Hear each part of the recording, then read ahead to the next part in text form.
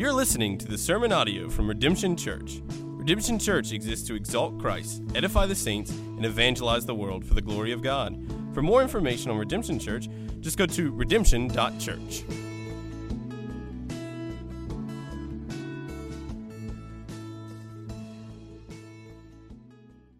Let me invite you to turn to the book of Acts, particularly Acts chapter 21. If you are new here, you're visiting with us, we've been working chapter by chapter through the book of Acts this year, and today we find ourselves with Paul arriving into Jerusalem in Acts chapter 21, verse 17. So let me invite you to turn there and follow along as I read our text this morning from God's Word, and we're going to read all the way through chapter 22, verse 21. So follow along as I read from God's Word. I'll pray, and then we'll get to work seeing what God has to teach us this morning from His Word. Acts 21, verse 17. When we had come to Jerusalem, the brothers received us gladly. On the following day, Paul went in with us to James, and all the elders were present. After greeting them, he related one by one the things that God had done among the Gentiles through his ministry. And when they heard it, they glorified God, and they said to him, "You see, brother, how many thousands there are among the Jews of those who have believed. They are zealous for the law, and they have been told about you that you teach all the Jews who are among the Gentiles to forsake Moses, telling them not to circumcise their children or walk according to our customs. What then is to be done? They will certainly hear that you have come. Do therefore what we tell you. We have 4 men who are under a vow.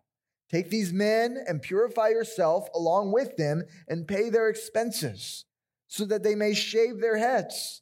Thus all will know that there is nothing in what they have been told about you, but that you yourself also live in observance of the law. But as for the Gentiles who have believed, we have sent a letter with our judgment that they should abstain from what has been sacrificed to idols, and from blood, and what has been strangled, and from sexual immorality." Then Paul took the men, and the next day he purified himself along with them and went into the temple, giving notice when the days of purification would be fulfilled and the offering presented for each one of them. When the 7 days were almost complete, the Jews from Asia, seeing him in the temple, stirred up the whole crowd and laid hands on him, crying out, "Men of Israel, help! This is the man who is teaching everyone everywhere against the people and the law in this place. Moreover, he even brought Greeks into the temple and has defiled this holy place." For they had previously seen Trophimus, the Ephesian, with him in the city, and they supposed that Paul had brought him into the temple. Then all the city was stirred up, and the people ran together. They seized Paul and dragged him out of the temple, and at once the gates were shut. And as they were seeking to kill him, word came to the tribune of the court that all Jerusalem was in confusion. He at once took soldiers and centurions and ran down to them. And when they saw the tribune and the soldiers, they stopped beating Paul. Then the tribune came up and arrested him and ordered him to be bound with two chains. He inquired who he was and what he had done. Some in the crowd were shouting one thing, some another. And as he could not learn the facts because of the uproar, he ordered him to be brought into the barracks. And when he came to the steps, he was actually carried by the soldiers because of the violence of the crowd. For the mob of the people followed, crying out, "Away with him!" As Paul was about to be brought into the barracks, he said to the tribune, "May I say something to you?" And he said, "Do you know Greek? Are you not the Egyptian then who recently stirred up a revolt and led the 4,000 men of the assassins out into the wilderness?" Paul replied, "I am a Jew from Tarsus in Cilicia, a citizen of no obscure city. I beg you, permit me to speak to the people." And when he had given him permission, Paul, standing on the steps, motioned with his hand to the people. And when there was a great hush, he addressed them in the Hebrew language, saying, "Brothers and fathers, hear the defense that I now make before you." And when they heard that he was addressing them in the Hebrew language, they became even more quiet. And he said, "I am a Jew, born in Tarsus in Cilicia, but brought up in this city, educated at the feet of Gamaliel, according to the strict manner of the law of our fathers, being zealous for God, as all of you are this day. I persecuted this way to the death, binding and delivering to prison both men and women, as the high priest and the whole council of elders can bear me witness. From them I received letters to the brothers, and I journeyed toward Damascus to take those also who were there and bring them in bonds to Jerusalem to be punished. As I was on my way and drew near to Damascus, about noon, a great light from heaven suddenly shone around me, and I fell to the ground, and I heard a voice saying to me, Saul, Saul, why are you persecuting me? And I answered, Who are you, Lord? And he said to me, I am Jesus of Nazareth, whom you are persecuting. Now those who were with me saw the light, but did not understand the voice of the one who was speaking to me. And I said, What shall I do, Lord? And the Lord said to me, Rise and go into Damascus, and there you will be told all that is appointed for you to do. And since I could not see because of the brightness of that light, I was led by the hand by those who were with me and came into Damascus. And one, Ananias, a devout man, according to the law, well spoken of by all the Jews who lived there, came to me and standing by me said to me, Brother Saul, receive your sight. And at that very hour, I received my sight and saw him. And he said, The God of our fathers appointed you to know his will, to see the righteous one, and to hear a voice from his mouth. For you will be a witness for him to everyone of what you have seen and heard. And now, why do you wait? Rise and be baptized and wash away your sins, calling on his name. When I had returned to Jerusalem and was praying in the temple, I fell into a trance and saw him saying to me, Make haste and get out of Jerusalem quickly, because they will not accept your testimony about me. And I said, Lord, they themselves know that in one synagogue after another, I imprisoned and beat those who believed in you. And when the blood of Stephen, your witness, was being shed, I myself was standing by and approving and watching over their garments of those who killed him. And he said to me, Go, for I will send you far away to the Gentiles. This is the word of the Lord. Let's pray together. Father, as we read these accounts of Paul returning to Jerusalem, seeing the commotion that awaited him at the temple that day, Father, we pray, Lord, that you would give us wisdom and grace and kindness, Lord, to be faithful to Jesus, Lord, even in great animosity and confusion. And it's in Jesus' name we pray. Amen. Amen. So this year is 2020. Maybe you didn't know that, but it's been quite a year, hasn't it? And I think this year, above all other years, has in a lot of ways exacerbated the clash of differing consciences in our culture. I mean, by every measure possible, I think we've seen conflict increase this year, haven't we? After all, it's an election year. So we expect perhaps the political clash that we're seeing. But the clash of consciences due to all sorts of issues has just spread from race to justice to COVID-19 response to wearing a mask versus not wearing a mask and so much more. And now, after the events of this last week, you can throw in the nomination of a Supreme Court justice into the mix. Right? And social media in so many ways tends to push us all to the extremes. It eliminates any sort of nuance about these issues, and it allows people to rather easily demonize those who disagree with you even in the slightest way. So while the political parties rage, we perhaps expect that, but the church has in a lot of ways found herself right in the middle of all this clashing of conflict. People who love the Lord Jesus Christ, people who believe in the authority of God's word, sometimes come to differing opinions in terms of how to handle these cultural issues that we face this year. Now, while I hope every Christian would agree about the evils of racism, and why every Christian would agree on the importance of loving our neighbor in the middle of a pandemic, we have seen that Christian consciences differ in how we address many of these issues. And these are divisive times. But we aren't the first generation to live in divisive times. As Paul goes to Jerusalem, we see that he is greeted warmly by James and by the other elders in the Jerusalem church. But some of the Jewish Christians in Jerusalem are growing increasingly concerned about rumors they're hearing about Paul and his ministry to the Gentiles. They had heard that Paul was encouraging not just Gentile Christians, but Jewish Christians to ignore the law.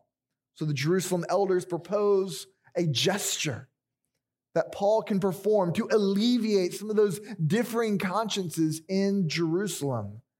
But Paul's presence at the temple leads to a mob, a lynch mob, forming, making slanderous and hostile accusations towards Paul, ready to kill Paul for what they believe to be a sacrilege against the law and the Jewish way of life, particularly as they learn of Paul's ministry to the Gentiles. So Acts 21, verse 17 through chapter 22, verse 21, the passage we just read, I think it provides us with a lot of wisdom for the year 2020 as we're learning how do we address these clashing of the consciences that we have seen happening this year. So how do we respond to clashing consciences within the church? How do we respond to hostile consciences from the culture? I think in this text, we see some answers to both of those questions. And I think Paul provides us a compelling example of how to honor Jesus Christ even in the year 2020. So let's learn from his example. Here's the sermon summary if you want to jot it down. When consciences clash, respond with charity and clarity. When consciences clash, respond with charity and clarity.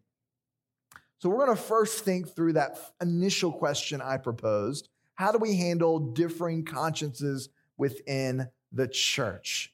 And so again, I want to highlight, I think, three things we see here about how Paul responded to this potential conflict within the Jerusalem church over his ministry. And the first one is keep central our unity in the gospel. Keep central our unity in the gospel. So as Paul and his team makes his way into Jerusalem, we're told that the brothers received them gladly. The next day, Paul meets with James. He meets with the half-brother of Jesus, the author of the book of James, the leader of the Jerusalem church, and he meets with those other elders there. And by this time, most of the apostles have largely spread to the ends of the earth. They're no longer based in Jerusalem. And so James is leading the church in Jerusalem along with the elders there. And Paul shared the work of God that had been taking place among the Gentiles. He gives a missionary report, and they share all these wonderful events that has been taking place in Ephesus and in the region of Asia Minor. And the Jerusalem church is just encouraged. The elders are excited. And then they glorified God, we're told, when they heard the news about what God had been doing around the world. And so then the elders begin to share with Paul about how God is still working among the Jews in Jerusalem and Judea, with many thousands coming to know the Lord Jesus as their Messiah. So they celebrate. And I think Paul and the Jerusalem elders show us one of the ways that we can handle differing consciences in the church. And that means we keep central the gospel. We keep central the gospel. Throughout the early church, we have seen the early church struggle with the inclusion of the Gentiles and what it means for the Gentiles to become a part of the church and whether they needed to follow the law or not. That had been a tension point for most of the early church's history. And even though the elders are going to inform Paul, hey, there's some issues, some tensions that we need to think through here about these Jewish believers and concerns they're having about their ministry, the first thing they do, though, is celebrate what God has done. Celebrate their unity in the gospel. Celebrate the gospel's advance among the Jews and the Gentiles. You see, within the local church, there will be at times matters of conscience that differ from one another. It happened in the first century church. It happens in the 21st century church. But we have to keep the gospel central in our fellowship together. So what unites Redemption Church isn't politics. It's not our position on economic issues. It's not our position on masks. It is, and always has been, and always will be, the gospel of Jesus Christ. So therefore, when there are differing matters of opinion on cultural matters, we don't use those issues to drive a wedge in the fellowship of God's people. Paul warned the Roman Christians not to do that, not to quarrel over matters of opinion. Look at Romans chapter 14. It should be on the screen. What Paul wrote to the Roman church. I think this bears repeating for us today. It says, one person believes he may eat anything, while the weak person eats only vegetables. Let not the one who eats despise the one who abstains. And let the one who abstains pass judgment on the one, or let not the one who abstains pass judgment on the one who wears. For God has welcomed him. Who are you to pass judgment on the servant of another? It is before his own master that he stands or fall, and he will be upheld, for the Lord is able to make him stand. So what Paul is helping us understand here, right, is that we cannot let matters of opinion or preference become a source of quarreling in the body. We have to guard against this quarrelsome spirit about these current matters of controversy that we find ourselves facing as a church and as a culture. And this includes not only what you say in conversation here on Sunday morning, but it also extends to even what you put online. All right, social media is quite effective at a quick jab or a left hook, but it's poor at the sort of humble conversations we Christians ought to aspire to have with one another, even in disagreement. So keep in mind that a quarrelsome spirit on social media is no different than a quarrelsome spirit in person. After all, your family, your friends, and yes, even your church is reading what you post. So don't quarrel over opinions, or over preferences. Keep the gospel central to your life together as a church family. It's imperative that we do that. And we see James and Paul and the rest of the Jerusalem elders model what it means to keep the gospel central even in disagreement. There's a second thing I think we can learn from these brothers. Secondly, we have to address areas of differing conscience with humility. We have to address those areas in which we disagree with humility. So after this joyous kind of reunion where Paul and the elders are sharing about what God is doing, they're celebrating about the gospel work that they've witnessed. So then the Jerusalem elders begin to bring to Paul's attention a concern they're having about the church's unity. One of the elders' most important jobs in the life of the church is preserving the unity of God's people. And here we see the Jerusalem elders wisely pick up on an area in which there might be some division in the body that they want to try to address and prevent from becoming a rip in the congregation. They want the Jewish believers in Jerusalem to receive Paul's ministry with joy, but there are some Jewish believers who are still very much committed to observing the law. And rumor has it that Paul has been teaching Jews in Gentile territories to give up observance of the law, and even instructing those Jews not to circumcise their children. Now, if you have read Paul's letters in the New Testament, you can understand how people might start getting this impression about Paul and hearing some of these rumors about Paul. So why was this such a big deal to the Jewish Christians in Jerusalem? Because they were committed Christians. They were saved by faith, but yet these Jewish Christians in Jerusalem still valued their cultural identity and the traditions and practices of their heritage. Even to this day, many Jewish Christians choose to assemble in Messianic Jewish congregations for this reason, where they confess the Lord Jesus Christ as Messiah, as God, as King, but continue to observe the law of their cultural heritage. For Jews in Jerusalem, we can understand then why they might be a little concerned about Paul, And they might be a little worried about this rumor they're hearing that Paul is instructing other Jews to forsake their Jewishness in order to become Christian. So what was Paul's actual position here? Well, Paul strongly condemns, and this is what we have to remember about Paul. He strongly condemns any notion of salvation by observance of the law. He is absolutely clear on that point, on that principle. I mean, just remember what he wrote to the Galatians, right? Galatians chapter 2, verse 15. We ourselves are Jews by birth and not Gentile sinners. Yet we know that a person is not justified by works of the law, but through faith in Jesus Christ. So we also have believed in Christ Jesus in order to be justified by faith in Christ and not by works of the law, because by works of the law, no one will be justified. So again, we see clearly in the New Testament that Paul is absolutely insistent that we are justified by faith alone, not by observance of the law. But even though Paul strongly rejects any idea of the law as a means of salvation, Paul never discouraged Jewish Christians from observing it. We see Paul in Acts do just that.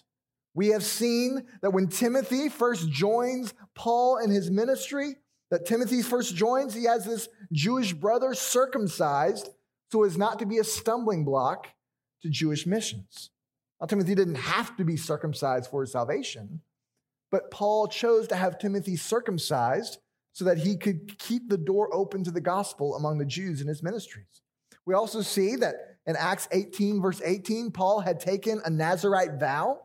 So it doesn't seem to be that Paul just completely cast aside his Jewish culture and heritage after he became a Christian. So speculation was beginning to brew among the Jewish Christians in Jerusalem that, Paul was a Jewish believer, but they were beginning to wonder, was Paul causing other Jewish Christians to stop observing the law? Of course, that's a false one. But again, that was the rumor going around about Paul. So what did the church do? Well, the Jerusalem elders first let Paul know what's going on. They raised this question to help those with differing consciences about the observance of the law. And since Paul was not encouraging the Jews to forsake the law's observance, the elders proposed a sort of gesture that would help clarify any confusion to the Jewish Christians in the city. They offered for Paul to take 4 men who were under a Nazirite vow. And when the Jews made this vow, they abstained from strong drink. They didn't cut their hair, and they took this vow. And when the vow concluded, they would shave their heads and they would offer a sacrifice at the temple. So the elders suggested that Paul pay the cost of their offering as a sign of his support for Jewish believers who continue to live under the law. So even though both Jewish and Gentile Christians were not required to observe the law, nor were they saved under the law, the elders said, well, this act could help assuage some of the consciences of Jewish Christians who continue to express their cultural Judaism. So Paul agrees. And so the next day, he goes with the men, he provides the offering for them. We're even told in verse 26 that Paul purifies himself. And what does that mean? Well, it's a little unclear exactly what's going on here, but most commentators have proposed a few different reasons. I think the most likely is that according to Jewish custom, if you were a sojourner traveling out of town into Gentile areas, when you came back to Jerusalem, you went through a 7-day purification period through the sprinkling of water. So this purification rite Paul goes through so that he can have access to the temple to help these brothers in their fulfillment of this vow. And so Paul's willingness to observe and to go through this purification ritual and to provide this offering indicates that Paul did not disregard Jewish Christians committed to Jewish cultural practices. But notice the Jerusalem's elders, their humility as they offer this solution and their desire to support Paul in his ministry. They are concerned first and foremost with the unity of the church, with keeping the church united around the gospel. And so they come up with this plan to help preserve the church's unity And Paul willingly says, that's a great plan. Let's do it. He participates in it.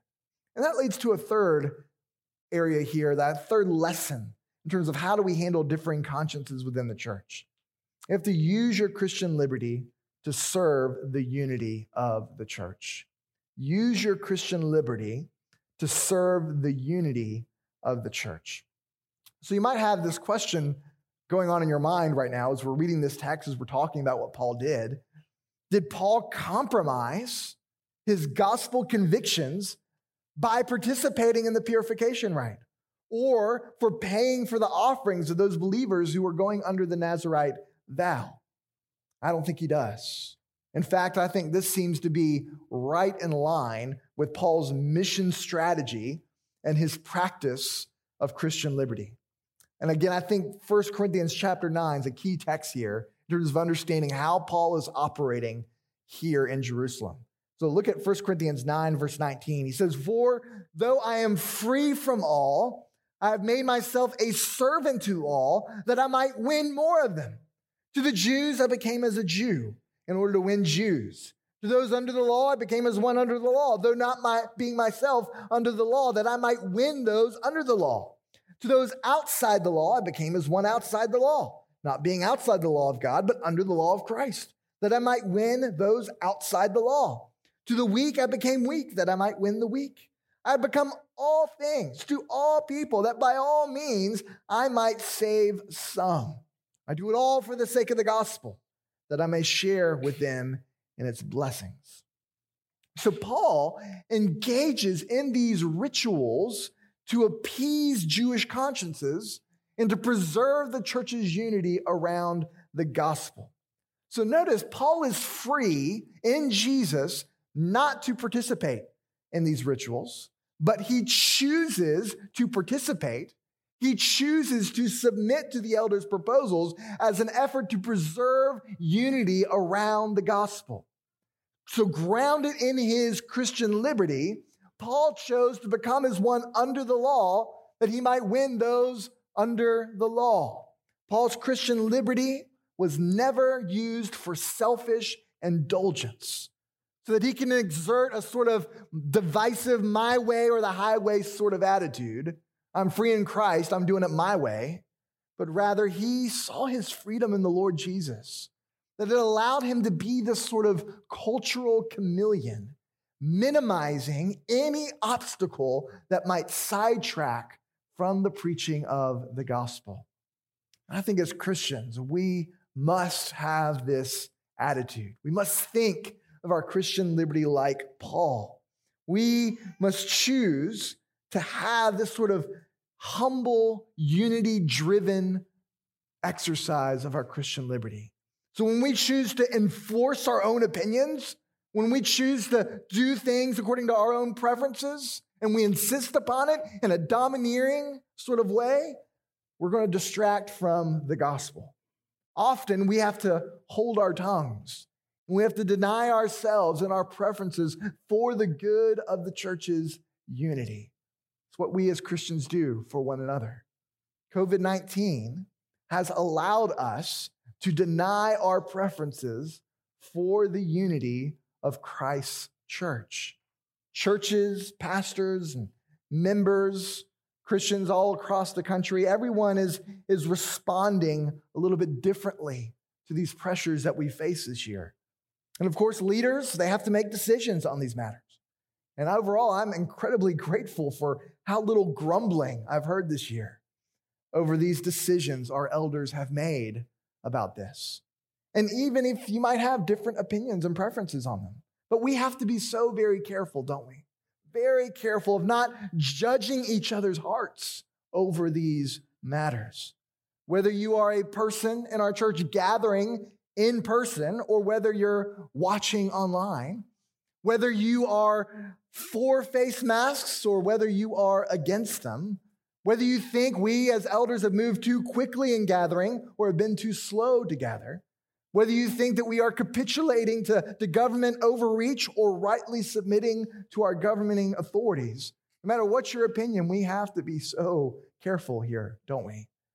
Use your liberty in Christ as a way to serve your brothers and sisters.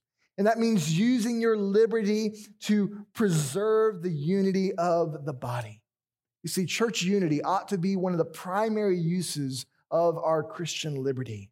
Harmony is the goal, not defiance. Love, not divisiveness. So I think Paul, in his example, shows us a good deal about what it means to deal with some of the clashing consciences we deal with in the local church. But there's a second question I think this text helps answer for us. How do we deal with hostile consciences in the culture? What do we do with them? What do we do with a culture that seems to be antagonistic towards us as believers? And again, like the first point, I think there's 3 lessons to be learned here from Paul's example. The first is that we have to expect malicious slander. Expect malicious slander. So Paul goes to the temple. He goes to put into place the plan to assist the consciences of his fellow Jewish Christians. And the plan goes bad, big time. It goes awry. And so the 7 days were almost complete. And then Luke tells us that there were some Jews from Asia there. Most likely these were Jews from Ephesus who had traveled to Jerusalem. They remember Paul in Ephesus. They remember seeing the riot that had taken place in the city. And so they see that Paul is now in Jerusalem. And when they see Paul, they cry out like Paul's some sort of axe murderer, right? Men of Israel, help! This is the man who's teaching everyone everywhere against the people and the law in this place. Moreover, even brought Greeks into the temple and has defiled this holy place. I mean, they are provoked by Paul's presence. They're offended. And of course, they begin to make accusations about Paul in his ministry, accusations that just aren't true. Gentiles are not allowed to enter to the inner courts of the temple. That was an offense that would be at penalty of death. Paul would not be so foolish to draw such unnecessary attention. However, the accusation by the Jews from Asia was enough to rile up those in the temple into a mob. And so this mob forms, and we're told that they drag Paul out of the temple. They're getting ready to kill him. And thankfully, the Roman tribune with his armed soldiers intervened, breaking up the mob and ultimately rescuing Paul from death. And so in fulfillment of Agabus' prophecy, if you remember from last week, we're told that the Romans arrest him in 2 chains. So the tribune tried to figure out what was going on. After all, he just saw a mob was forming. He sent his soldiers to break it up. He does not know what the commotion is all about, but the crowd is too rowdy for him to hear. Everybody's shouting things. So he tries to bring Paul out of the crowd to protect him and also figure out what's happening. And so he brings Paul to the barracks, and it seems that Paul was so beat up, even from the mob mentality, that he struggled to walk and that he needed the help of the soldiers to be carried. And so the cry of the mob eerily echoes that of Jesus, doesn't it? Away with him, gone with him. They want him dead. So as Christians, I think we have to expect that people are going to misunderstand us in our culture. They're going to slander us. They're going to attack us. Our Christian convictions as believers who stand upon the authority of God's word, they're going to seem increasingly scandalous to our secular age. But there are many of our moral convictions that we hold to as Christians that are out of step with our culture. You can name a few. Our commitment to the sanctity of human life, to the life of the unborn, it's out of step with our culture.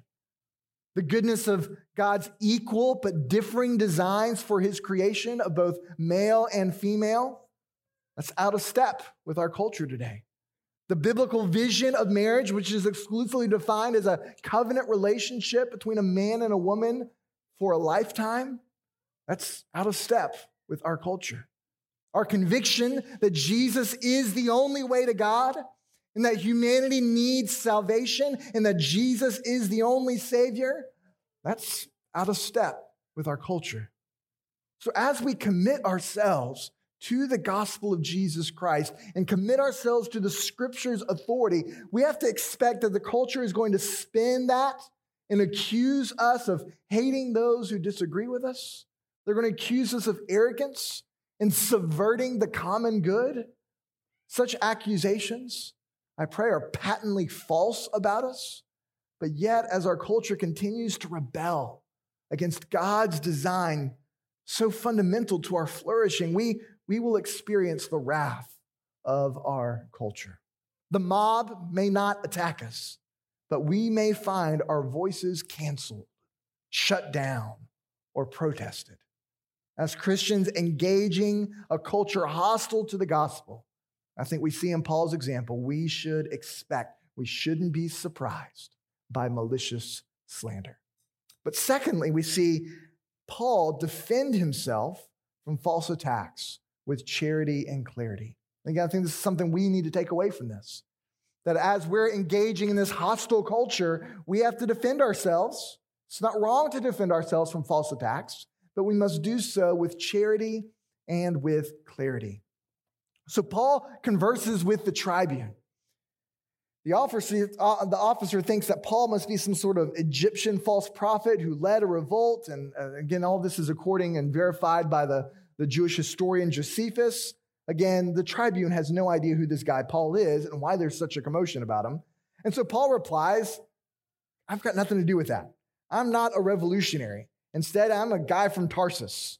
And so he asked the tribune for permission to speak to the crowd of people. And so then he begins to raise his voice after getting permission. Paul raises his voice in the Hebrew tongue as a Jew, speaking to his brothers and sisters, his Jewish family. And as Paul gives this speech to the Jews, he is testifying of Jesus, and he's also defending himself from the false accusations being thrown out about him. That Paul is a man who has disregarded the law of God. And so the speech that Paul gives is biographical, with Paul sharing his testimony, but he also sprinkles along the way, if you paid attention, that even though he's a Christian, he's not casting aside Judaism. Instead, he's showing us that Christ fulfills the scriptures.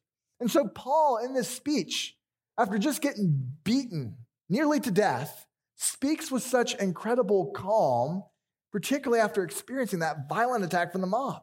And so he shows us that as we make defense for ourselves, we must respond with charity and clarity. So what are some ways we see Paul defending himself from this speech? Well, there's a few things here, right? He mentions his Jewish credentials as he starts speaking.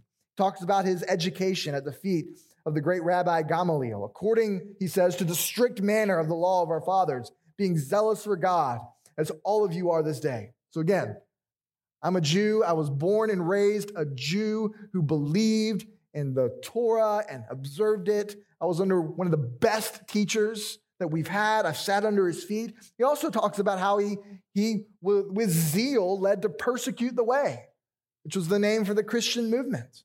And then he also talks about how he encountered Jesus on the road to Damascus. If you look at verse 12, he talks about he met Ananias, a Christian, he says, who was a devout man according to the law, well spoken of by all the Jews who lived there. So Paul makes these sort of comments as he shares his testimony to try to help the people understand that even though he's preaching Christ, Christ does not abolish the law, but he fulfills the law. Jesus is the Messiah. And Paul's encounter with Jesus changed him. And as Jewish Christians, Paul is not seeking to do away with Jewish cultural heritage, but he is arguing instead that salvation comes through Jesus, not through the observance of the law. And as Paul shares his testimony, he begins to sprinkle in these comments to defend himself from these false accusations made against him. But thirdly, I think the greatest lesson that we can learn from Paul here in terms of how do we engage with a hostile culture is to testify to the power and call of Christ in your life. Just tell people what God has done in your life. Share the good news of Jesus, what he had done for you. You see, Paul gives a testimony. Everything changed for Paul after his encounter with the risen Christ on the road to Damascus. You see, Jesus had awakened within Paul, helped him to see that he needed a Savior, that he had opened up his eyes to the reality that Jesus is risen, he is alive, Jesus was the Messiah, And now Paul believed that Jesus had called him and beckoned him to preach about the gospel. And so the Lord had called Paul to be a witness of the resurrection. You see, Paul's encounter with Jesus was a transformation. And again, we've seen that transformation in the book of Acts in Paul's life. And so Paul includes this testimony, right, of this vision that he received in the temple, with the Lord uniquely calling him to devote his focus on Gentile missions. And we stopped reading at the very end of the speech, but if you go on into those next couple of verses, we'll see that as soon as Paul mentions the Lord's call on his life to take the gospel to the Gentiles, it's at that point the crowd stops listening anymore. The thought of God including the Gentiles in the promises of salvation, that was an idea that repulsed the Jews. But yet, as we seek to engage the culture, I think we can learn a good deal from Paul's example here. Yeah, he's expecting those accusations, slanderously so. Yes, he does respond with charity and clarity as he defends himself from those accusations. But above all, I think we can learn from Paul's example of testifying to the work of God's grace in your life and in mine. We expect those slanderous attacks. We give a charitable defense as best as we can. We want to try to minimize any stumbling block when it comes to the gospel. But keep in mind that even as you share the gospel, as you share the work of God in your own life, as you share how Jesus has saved you, the gospel will offend hostile consciences. So keep testifying. Keep sharing Jesus. Proclaim the risen King.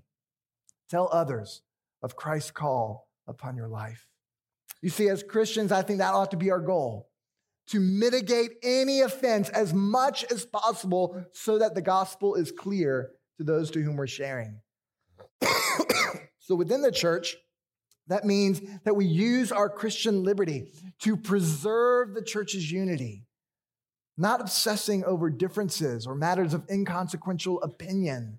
Instead, we unite together as a family in humility and in love for the advancement of the gospel. And within the culture, that means we speak with clarity and charity, even when we are personally attacked, and we testify of the gospel to those hostile against us.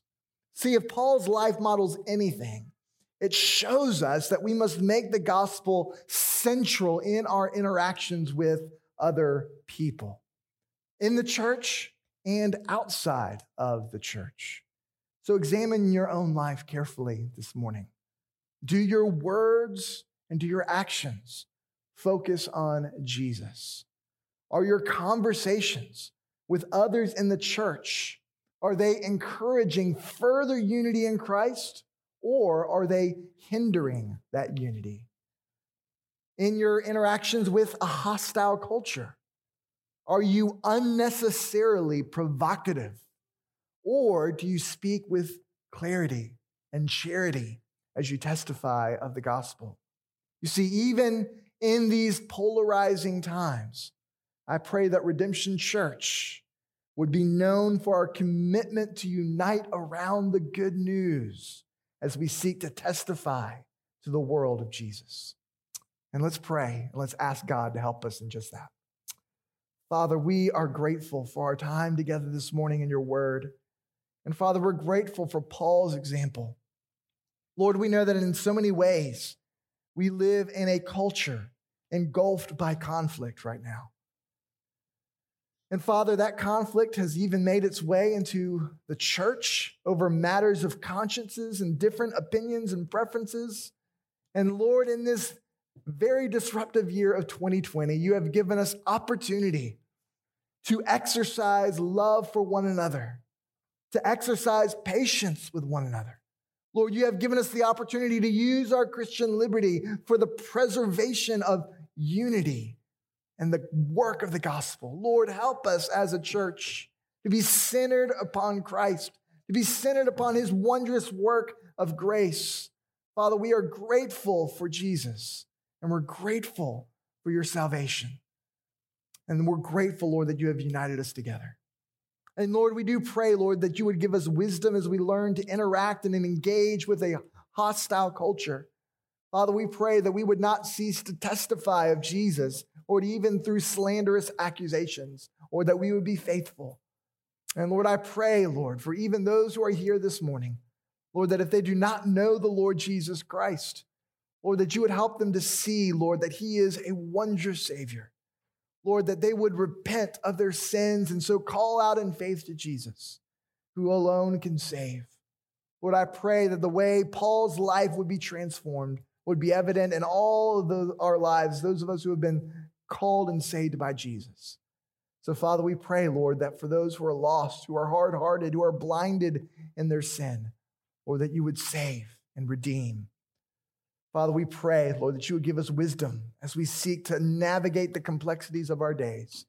And Lord, that you would find us faithful to Jesus, even in the year 2020. It's in Jesus' name we pray. Amen. Amen.